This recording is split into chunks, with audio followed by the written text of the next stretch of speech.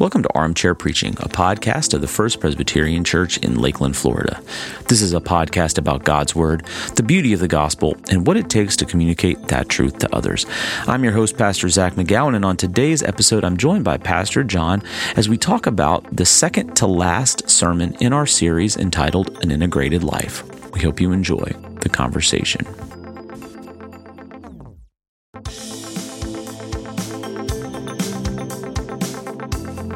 Welcome back, everybody, to Armchair Preaching, back in the armchair with Pastor John. Hello, everybody. As we continue in a series that we are almost through with, one more Sunday in. This week coming up, or the week that we just left is the second to last week. This week coming up is the last Sunday in the series, an Integrated Life series, and actually that kind of leads into the question that I want to kick us off with today. We are not only preachers, and if you're in a congregational church, unless you're in one of these gigantic, huge mega church situations, most senior pastors, most pastors are not only preachers, right? They are pastors, and right. Your official title here, part of your official title here is as head of staff.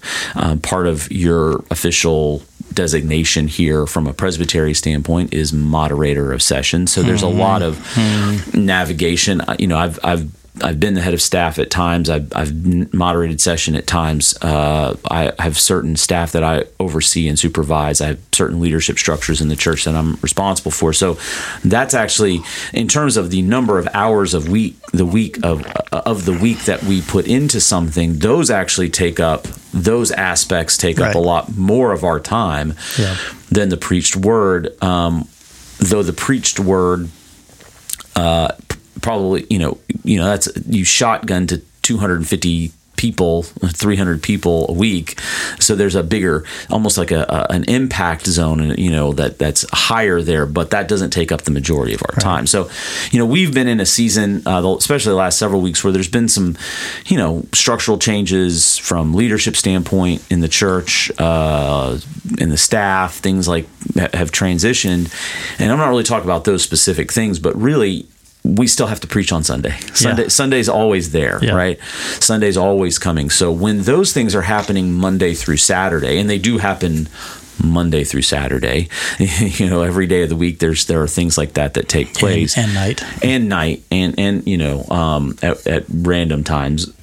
How do you maintain your focus to be able to get up on a Sunday morning and still preach the word of God, preach the gospel in a way that is prepared and clear. Yeah, and that's a good question. Not burdened. I say burdened because not all the changes are not all the changes are negative changes or bad changes. Sometimes they're just changes, right?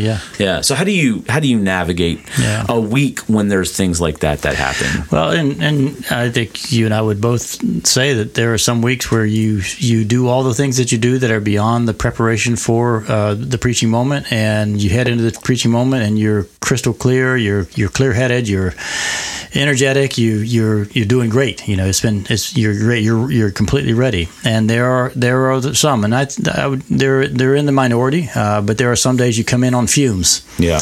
And it's weird. I think you and I've talked about this here before. Is that sometimes those days are the days where the Holy Spirit does the coolest things. Frustratingly so. Sometimes I would say. Sometimes it's awesome to feel like that, but then other times it's frustrating. Holy Spirit, I was killing it all week long and had a great week. I came in and I got a C+ on my paper, C+ on the sermon, and then I come in on fumes, and I'm just like I'm already just struggling here, and I get an A+ on the impact of that. So, it is frustrating. So, just really just depends on the week, but we do have. It was interesting because we've just done this. Those listening may not know this, but we've just gone through a 2-week period of time where HR, Human Resources, asked us to track our times, like lawyers do every 15 minutes. That's so right. We're tracking our times, and it was surprising. You mentioned this in your comments that it was surprising how much of my time was spent in non-teaching work. Yeah. preparing to preach, for it to be a teaching type work. It's just the nature of our beast. The old joke of you only work 1 hour a week is nowhere near true. Even if preaching was the only thing we did, it still would be just 1 hour. Frankly, on those weeks, what I feel more than anything, when I know that I've got funerals or I've got weddings or funerals and weddings and other things to deal with staff or programs and things like that, I feel more pressure. Yeah. I don't know about you. I feel more pressure to make sure that I'm going to carve out the adequate amount of time to be able to do justice to the texts that we're in for the week, and to be able to sort of find that sweet spot of that text, find that big idea of the text, and really illuminate that and bring that out in the preaching moment. So, and usually by saying I feel more pressure, it means I subtract the time from other things that I might have been doing, like time at home or time with family, and I said our main calling, yours and mine. Our primary calling, we are ministers of word and sacrament. Yeah. Our job is what we do in the teaching ministry is the primary work of the church. It's not the only work. Yeah. We have Eugene Peterson in his Working the Angles book said, we have the work of prayer and you get these inner angles of the visible things of teaching and preaching and administrating. You get the inner work of prayer and spiritual practices and others. So we have other works as well, but that is our primary work.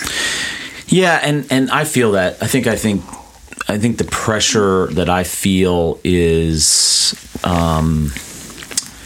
when I think of that. I echo what you're saying. That pressure. I think what I feel the pressure is in the emotional and spiritual preparation, because the study preparation is, to me, that's the easy part. The study work that you have to do, the getting out the commentaries, getting out the notebooks, getting out the old sermons that you've preached and seeing how you've angled them in the past, angled this particular passage in the past or whatever. That's the easy work, because it's like kind of research, and I say easy, but it can move. Where you've got your resource set that you go to more often than not. Even if you've got places where you kind of look beyond it. I think to me, it's the like you said, the image of coming in on fumes is a really apt one, because I think it's the emotional toll that some of any change, good change or negative change. I mean, positive or negative, it still takes an emotional toll, because you're having to process just innumerable variables, right? And I think what people don't really understand in the pastoral work, we are primarily called as ministers of word and sacrament, but the majority of our time is in pastoral work. And so for every curve that is presented, in a church, there are 200 to 400 reactions to that curve that we also have to process, right? It's not like in a normal 9 to 5, not that anybody actually works 9 to 5, but in a normal kind of economic job or secular job, whether or not people have reactions to a particular change is somewhat irrelevant, because everybody that has a reaction to whatever change that's happening in an organization, like you're at AT&T, if there was a major change or even a minor change in your world at AT&T, people would have reactions to it, but it didn't really. The emotional factor didn't matter as much, because everybody's getting paid. It's everybody's job. Whereas here, when there's a change, a shift, or a move, it does matter, because the majority of the people that we work with and around and serve alongside, it's not their job. This is a voluntary association. Churches are something people join because of they believe that this congregation will enhance or their own faith development, and so we have to navigate all the reactions as well. So that, to me, I think that's part of what gets in my head, and I have to really do a lot of hard spiritual work to pray that stuff quiet, not silent, because you do have to think about those things. You do have, because you're a pastor to every single person in the church. I'm a pastor to every single person in the church, and we've got to think about those things and pray through those things. What do you do with, like, even just this morning? The battery went out in Seal's car, so I had to go to her while AAA shows up. But at the same time, you're going out to the Memorial Garden, and there's unannounced. Somebody shows up unannounced, but wants to have a sort of spontaneous columbarium service. Just kind of walk us through the emotional sort of ripple effect, because you're talking about the ripple effect. So, what's the emotional ripple effect of something like that comes in out of the blue, which is not? That's not uncommon. That particular one might be rare. We don't see a lot of that, but that type of thing, that situation, not uncommon. And that's actually really. I was thinking about that when we're talking. Because there are the big changes, like this, structural changes, staff changes, elder changes, whatnot. But then there are just the daily kind of curves in your day. You have to go and help deal with a car situation, and there's a person that's unannounced. What goes through at least my head is, in that particular case, is okay. Well, I think I talked about it in a sermon. We were doing a hospitality training. I wrote the hospitality training for our children's ministry, and talking about divine appointments. The interrupting moment, the interruptions of the moment. For whatever reason, God ordains those and ordains us to stand in the gap. So I have to just immediately. My prayer is that I'm always able to immediately shift into that mentality of, this is a divine appointment. It wasn't on my calendar, but it was on God's calendar, and God had put it on my calendar whether I knew it or not. I would love to say that I'm always in that headspace, but no, we're like anyone else. We've got a calendar and a set of things planned for the day, and our plan is to plow ahead. And it's always good that we're in the Presbyterian Church, where we have resources. Everything that it makes it, because like in a lot of those types of cases where you have, well, in like the case of like the car, because that's happened to me too, where you got to go and you're not sure what you're dealing with. You're not sure what.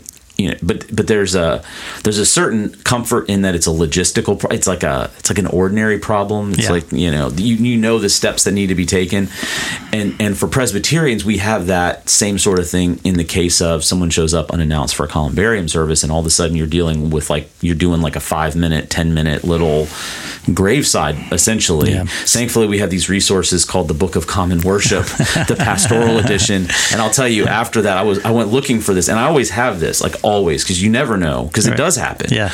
I have it back here behind me. This is a podcast, nobody can actually see me, but I have it behind my desk, and I couldn't find it at first, and I started panicking for a second, and I remembered it was right here, because I had to have it, because I had done I had done another kind of a pastoral service that's in the book. It was a communion service a couple weeks ago. We do at-home communion, and so I there's services for at-home communion in there. So I took that with me. So thank God. But that does have you had other plans this morning. It does have a ripple effect. And if you were planning on working on your sermon during that time, that was not time available for your sermon. So it means that everything else gets displaced. And so that is if the intent of these whole armchair preaching and this conversation is to kind of help people understand what goes into the preaching moment. All of that goes into the preaching moment. The nice thing here is, I think you and I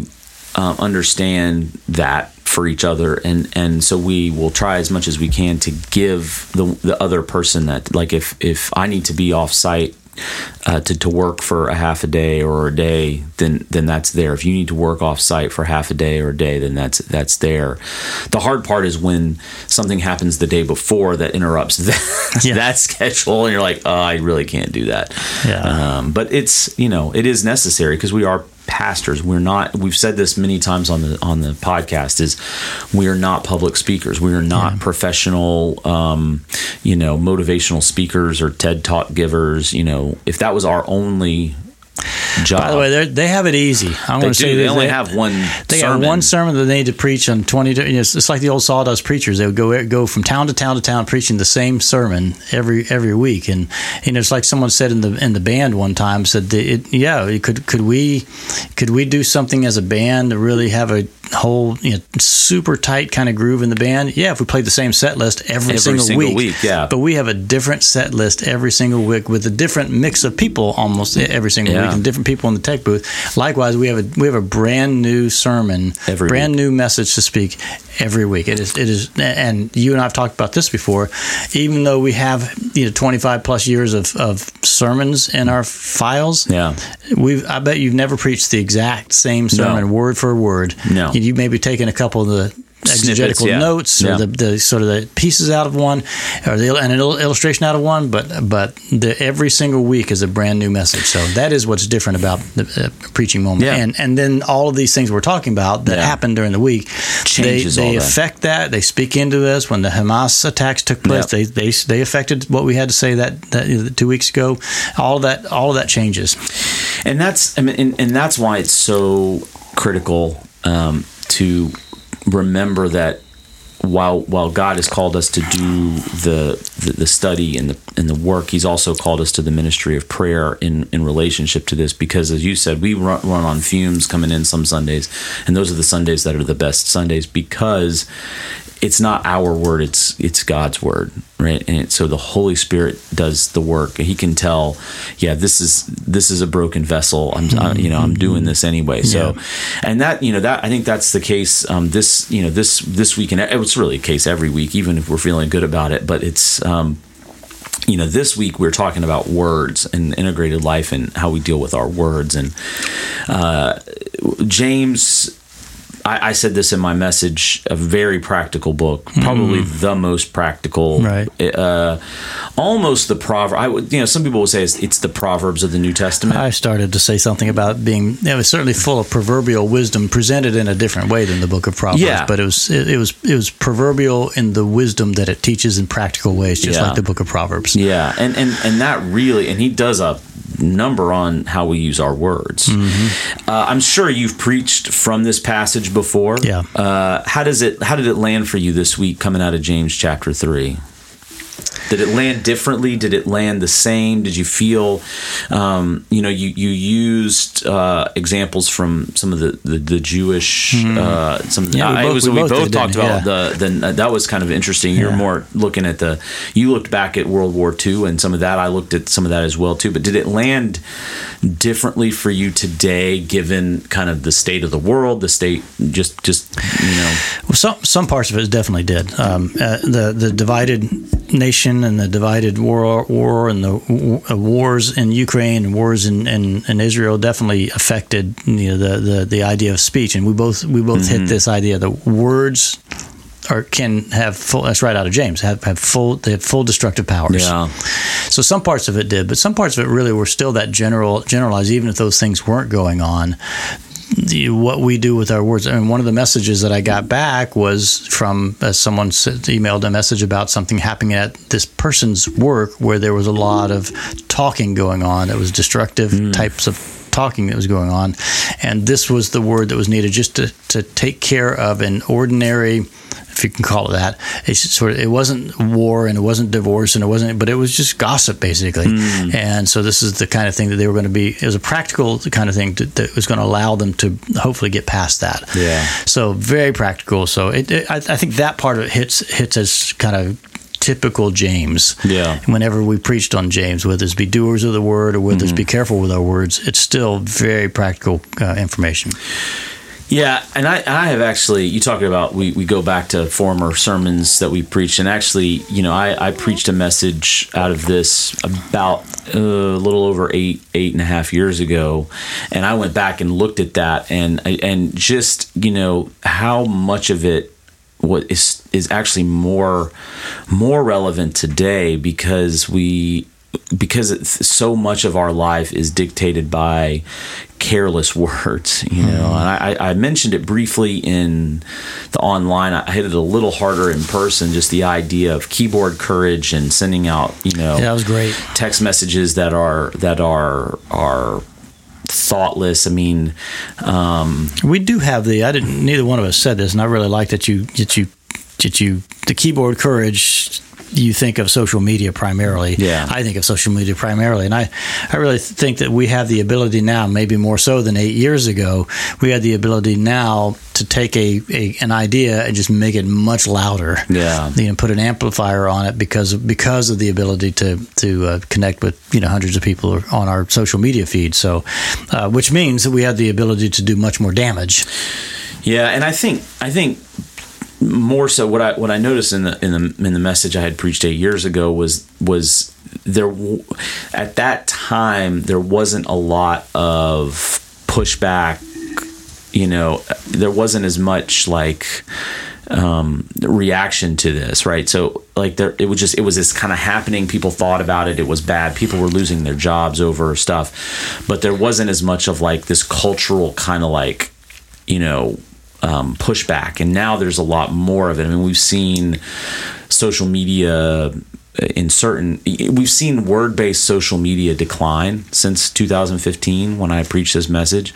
We've seen a lot more graphic photo-based social media increase with TikTok and Instagram because it's less word-based. So the thought process, you see a lot of the younger generations are gravitating there. It's not because they don't like words. It's because they've seen the destructive side of that. And it's like that. It's really more like Gen Z and the Boomers and Gen X, Gen Xers, like older Gen Z and Gen Xers and Boomers who got behind the keyboards and started firing a bunch of stuff off, and then now you get the millennials, and now Gen Z is kind of reacting, going, we don't.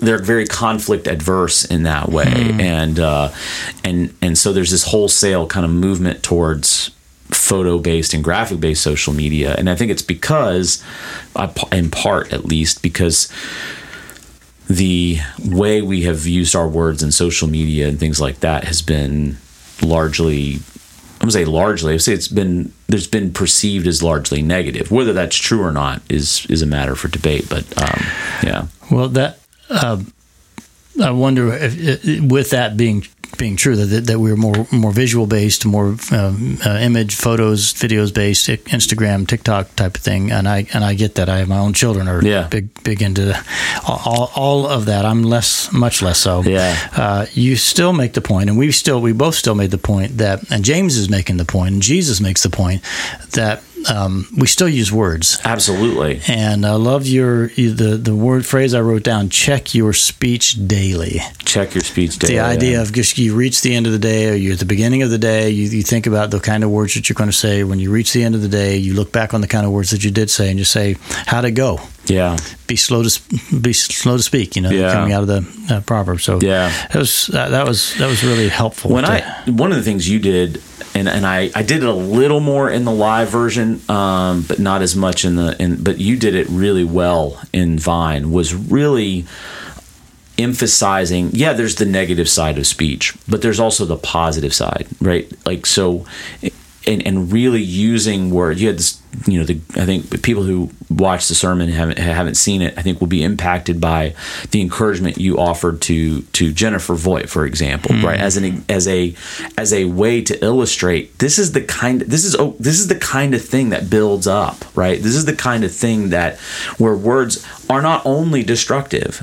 They don't have to only be destructive. Yeah, James said salt water, fresh water. Exactly. He gave a contrast. Which one? Yeah. But it can be both. Yeah. But fresh water is obviously the words that we want to have. But applying that the way that you did, I think, was very powerful and gave people an opportunity to practice it, even in that moment. And even if they didn't in that moment, but to hear you just model how to practice that, I think I shouldn't be shocked, but I am shocked about how hard it is for people to be encouragers. Yeah.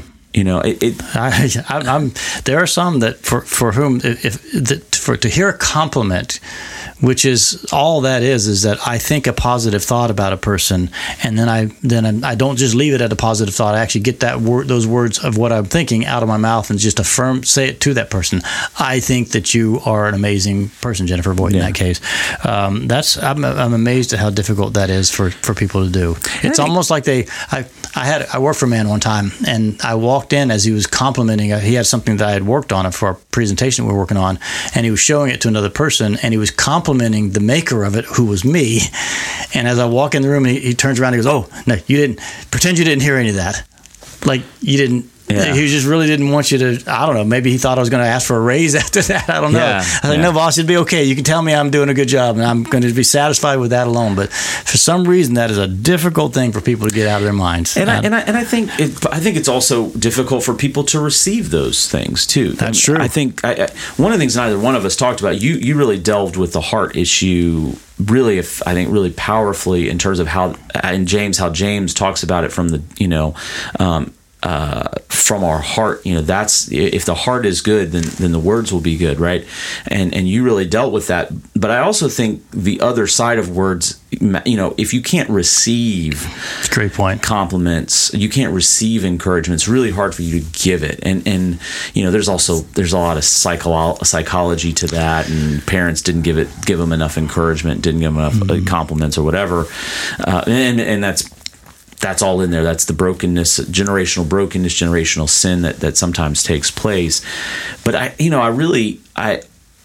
I feel like sometimes we project the discomfort on somebody else. Well, they're going to be uncomfortable if I give them this compliment.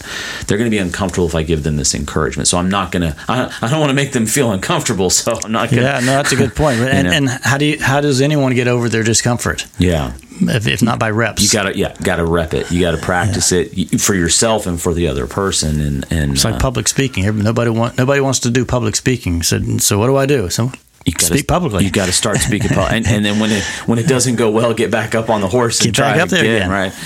One of the things that is interesting in James, especially in James 3, is how much he's very much like a preacher. He illustrates all of his points, right? The very, very, very accessible. The horses and ships, and streams and grapevines, and fires and all of that. What was your thought process about taking those? I went through and talked about each one of those kind of not all individually, but just to illustrate or to unpack the illustration of James. What was your thought process in dealing with the illustrations that James uses? Well, I wish I would have thought of Smokey and the Bear. That was a good one. Only you can prevent forest fires, and then you went into the whole Great Chicago Fire images, and the whole point of that. I mean, the point of all the metaphors that James uses is to say that you think it's just because it's a massive animal or because it's a massive ship or some massive forest fire, whatever it is, that the whole thing was massive from the start, and it wasn't. Yeah. Or it takes something massive to control it. It doesn't. The whole thing is how big something small is. Well, and you talked about the child. We both used illustrations from childhood. The sticks and stones break my bones. That whole thing. To me, it shows how much we try to minimize the power of words. So often, even as kids, we try to minimize, but we know that it's not true. Yeah. Even if you do the dude whatever, whatever dude kind of response, it still like kind of sticks with you. That still. I mean, I can remember the kids that made fun of me in school, even in first and second grade. I can remember what they called me, right? I mean, you can, and you talked about like the little red-haired girl. Like you can remember those crushing moments. Yeah, because if you care about that person or you care what that other person thinks, and that's certainly what they think about you, then it does hurt. Mm-hmm. It's when you don't care that you can be the healthiest about it. When you don't care, when you're not as sort of emotionally invested into that person or their opinion, then that's when it's a lot easier. But then relationally, that's no good either. Yeah, because relationally, that means that you have no relationship with that person. Yeah. If I have no relationship with another person, they tell me I'm dumb or whatever, then I don't care. Yeah. But when I care about that person, that's when it's tough. Yeah. And I how much of our lives is still a kind of an outgrowth of who we were as children, and some of the attitudes we have towards, the flip nature that we have towards words, and towards our language, and towards our like you talked about the type of person who just has no filter, Right, and if you don't know anybody like that, well, I guess it's probably you. It's probably you. That somebody's thinking of your name right now. I think that's probably funny. But that's, at some point along the way that person was told as a child or modeled as a child that blunt honesty is the best. Right. And I guess the opposite, we could have brought that out. Either one of us could have brought that out, that too soft pedaling it and not actually adhering to truth can be is another type of problem. Yeah, and we neither one of us talked about it, but we could have said that look, we still are obligated to be bearers of the truth, to stand with what is true, but we do it without clubbing the person to death with our words of truth. We do it to say, look, you're great, and you're a wonderful person. You got it wrong here. Yeah. Yeah, but that doesn't mean you're wrong. Doesn't mean you're bad. It's just this is where you dropped the ball. Yeah, or you didn't say it right. So the obligation is to stand by the truth. So that would have been, and in that sense, you were using the Psalm 141, which I really like. That set a guard, guard over my heart and watch over my lips. I think that's where the guard of the heart would say, make sure that if I'm saying something to another person, even if it is a criticism in the sort of the neutral sense of it, I'm saying it without malice of heart, and I'm not saying without any negative desire about another person. I'm just like, we have to hold truth. Yeah, that's also a challenge because you get people, nobody wants to hear that. Yeah, even when it's true, nobody wants to hear it. So how do you say it? How do you speak the truth in love, as Paul would say to the Ephesians? How do you speak? It's a challenge. Yeah, but I think it's a challenge that we're called to live into. Yeah. Yeah. Anything you left, you just mentioned this, but is there anything else that you left off the table or on the cutting room floor, so to speak, that really was, could have shifted the conversation, or just was it, I think a lot of times the cutting room floor things are these things that are kind of like they connect, but they're peripherally connected. So you kind of like, if I head down this path, we're going to add 10 more minutes, or we're going to add 7 more minutes to the sermon. But I think I would have liked to have had a few more Chicago Fire illustrations in there. I thought it was a great illustration that you gave. I think I would have loved to have used the bits in the horses' mouths and rudders on the ship, just to really illustrate that don't underestimate the power of a single word. Yeah. Both good and bad. I think that would have been useful, I think. Yeah, for me, I think, and this is why we have 2 messages. I mean, because I think the stuff that I didn't mention, you did mention. I just want to encourage people, just listen to both messages, because I think this sermon particularly, I feel like you're going to get a really well-rounded view of this passage. You listen to both. I mean, you're getting well-rounded if you listen to just one, but I feel like you're going to pick up things that you didn't get. Like, I did not hit the encouragement piece nearly as hard. I talked about the words that are unsaid. I think I had like probably 3 sentences about it, but I really, really loved how you modeled that, and I feel like that was something that I would probably have gotten at a little bit more fully, especially given the audience in the classic service. They're not exclusively, but for the most part, they're on the grandparent realm of life. What does it look like for them to be the voice of encouragement to their children and their grandchildren at that stage? And how powerful is it, and how powerful is it when they don't give that encouragement? How leaving that legacy is really about, for most people, it's about the words that they spoke.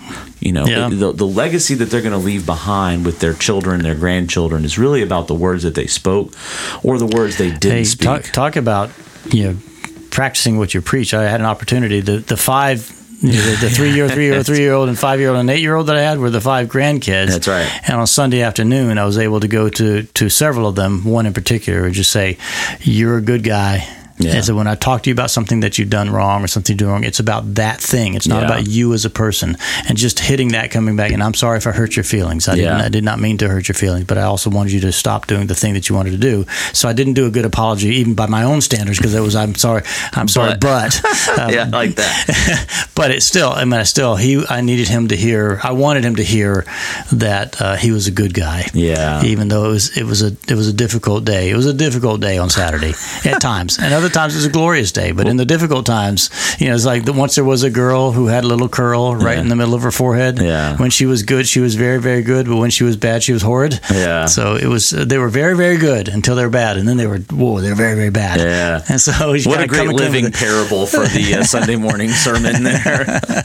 And we call it the enacted parable in Pastor John's life. That'll be a sermon series in 2024, the enacted parables. Yeah, well, see, and I yesterday I flip-flopped my days off, so I was at home with the kids yesterday a little bit more. I got to spend the morning and the early afternoon just with Hanny because Julie had to work and Caleb had school, so it was just me and Hanny. But then we got home in the afternoon. We had the thing where I was trying to tell the kids to do something, they weren't really listening, and I had to tell them 2 times, and three times is that's where my button gets pushed. Is if I tell them 3 times and they haven't done it, and I know they heard me. That's where I have to really check my filter on my words. And I did an okay-ish job, and then I had to go back and apologize and say, I'm sorry that I blew up. I do want you to do what I say, and hear what I'm saying here. I highly recommend that anybody just carry around a sack of sorries with you. Just issue them out left and right, because there's so many times first off, there's so many times we get it right, and I'm sure everybody listening, you get it right all the time. Yeah. Well done to you. But when you get it wrong, come clean and come clean quickly, like you did. And I in the 10:30 service, I did a section on the I'm sorry, like you had done in Vine. Okay. I did not do it in the online version. I added that later about the power of the words I'm sorry, both to the people that you might have offended and to the Lord, because God does actually care about our words. And I did a bigger piece. This is not stuff that's in 1030 or in the online, but I did a bigger piece about, even Jesus Christ is called the Word made flesh. I mean, there's a reason that and by the word of God, He created the heavens and the earth. Oh, so nice. Don't you think He cares about the words that we speak? I did not hit that in the live version or in the recorded version, but the live version was there too. Well, you hit it well, because the chatter afterwards I got with the people coming out of Classic, they're like, "Oh, I got to watch what I got to say it right," or something. I had one particular usher who you will know very well come up to me. I think it might have been the same person. He said, "Oh my gosh," he said, "I'm in trouble." I said, "Well, not if you repent and you start to try to, give your words to the Lord now, And he did make a good point, and I think this is a really good point. I do want to mention this. He said to me, the people I don't know, I tend to be better with. The people I know that I'm friends with, I'm okay with. He's like, with my family, that's the place I have the hardest time. Yeah. And I said, well, that's he said, I think that's he's not alone with that. I think that a lot of truth to that. That's what I told him. I said, it's the people, and this is something I did mention in my sermon. I said, it's the people we love most that we hurt the worst with our words. People that, like you mentioned a second ago, we don't have a relationship with, we actually tend to be more careful because we have this societal filter that goes up. With people that we are friendly with, we have this filter that kind of goes up, when we're closest to people, those are the people that we're most vulnerable with. Those are the people that we're the most relaxed around, and it's the people that we're the most flip around as well. I think I use that word twice, flip, right now, but it's true. That's the one that we're most, whatever with. Yeah. So anyway, that's this week. We have one more week in this series. Last week, and it's. We're talking about. I started my notes yesterday, but I cannot remember now what we're talking about this week. It'll come to me. Witness. Yes, it's our witness. How our witness matters in the world, and so now we're talking about how our faith impacts what we share about how the gospel has influenced us and what we're willing to boast about, what we're willing to brag about, what we're willing to get excited about. So that's the final week in this series before we move on to a short 4-week series, very reformed, very Reformation series. I don't want to spoil too much of it, but there's going to be some Latin again, and then we go into the Advent season, so that'll be a lot of fun. And you're back in Classic this week. Classic this week. I'm in Vine this week as we close out the series, so that'll be fun. If you missed any of the messages in this series this past weeks or weeks previous, go to our website, fpclakeland.org, click on the worship page in the sermon archive tab to watch complete services, both Classic and our Vine Modern Worship service. You can get the big picture of what John and I preached in each one of these messages. And then if you have not subscribed to Armchair Preaching, be sure to head to your favorite podcasting platform, Apple Podcasts, Google, Spotify, Stitcher, SoundCloud. And if there's another podcasting platform that we're not on, let me know and I'll try to get us there. Yeah. But if you subscribe in those places, you will be notified when a new episode drops, so you don't miss a single one. You can like it and review us and share it with your friends from those platforms as well. And I think it'll be a blessing to your soul. Zach, it's been fun to bring my nice orange Florida Gators coffee mug in here with my Florida Gators head on all this Alabama stuff around you. So it's been really nice to have it. Now I'm facing the Gator head towards you. It's okay. Mark Ingram stuff in your guy has been looking over your shoulder. Yeah, I've got my back to it. That's right. Yeah, I got holy water. I'm gonna have to spread over the place when you leave. Yeah, and I don't know what in the world we were doing bringing Sam Carlton in here. He's a Florida State Seminole. What are you gonna do? What are we gonna do? Now, my only hope is that Joe's coming over with me now to be with us actually with the children's ministry, from children's ministry to executive assistant. I don't know that she has any allegiances, so I'm going to start loading her up with some orange and blue and Gator gear, so just make sure she's... Yeah, she has favorite golfers, I know that. That's true. I don't know about favorite football teams. Well, John, as always, a pleasure. Thank you so much, and we'll see everybody next time.